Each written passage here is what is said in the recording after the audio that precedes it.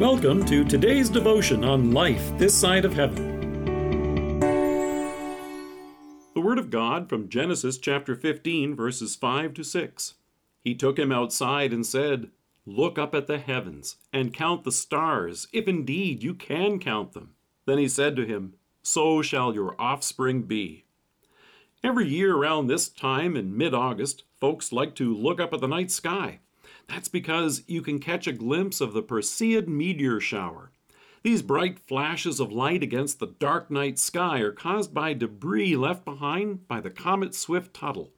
In fact, NASA even gives tips on how you can see them. They write, if it's not cloudy, pick an observing spot away from bright lights, lay on your back, and look up. You don't need any special equipment to view the Perseids, just your eyes. On a good year, you may even see as many as 60 per hour.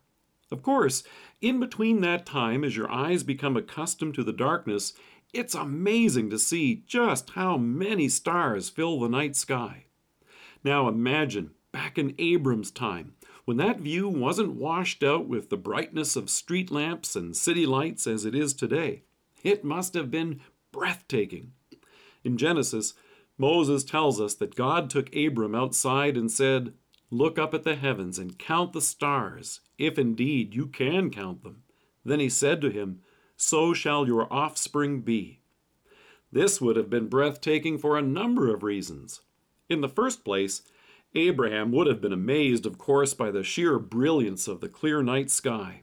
Even David marveled about this in the Psalms. He wrote, "By the word of the Lord were the heavens made, their starry host by the breath of his mouth." Secondly, it would have been awe-inspiring for another reason specific to Abram. Up until this time, he and his wife Sarai had not been able to have children. So God just announced to him that he was about to become a dad. In fact, he was going to go on to become a patriarch with descendants that were too numerous to count. Abram didn't actually have to try to count the actual stars to know how impossible that would have been. Have a look and try it yourself some night. But what makes this promise even more incredible is what God included with it. And here's where it gets really exciting for you and me. God would go on to tell Abram, "I will surely bless you and make your descendants as numerous as the stars in the sky and the sand on the seashore. Your descendants will take possessions of the cities of their enemies, and through your offspring, all nations on earth will be blessed." This blessing is for all nations. That includes you and me. From Abram's line would come the Savior of the world. In fact, that's how Matthew begins the gospel. We hear a record of the genealogy of Jesus Christ, the son of David, the son of Abraham. God, who made the stars and can name every single one of them, had you in mind also that night when Abram looked up at the night sky.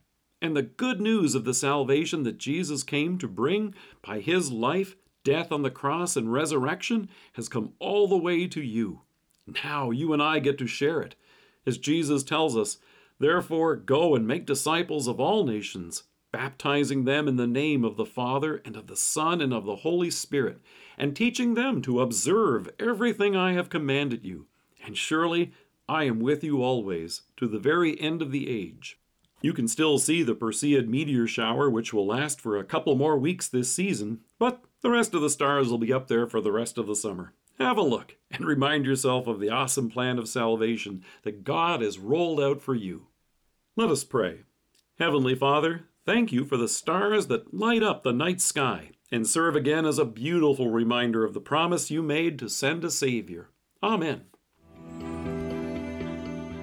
Thank you for joining us. If you're listening to us by podcast or on Alexa, we invite you to browse the resources that are available on our site at lifethissideofheaven.org. God bless you and have a great day.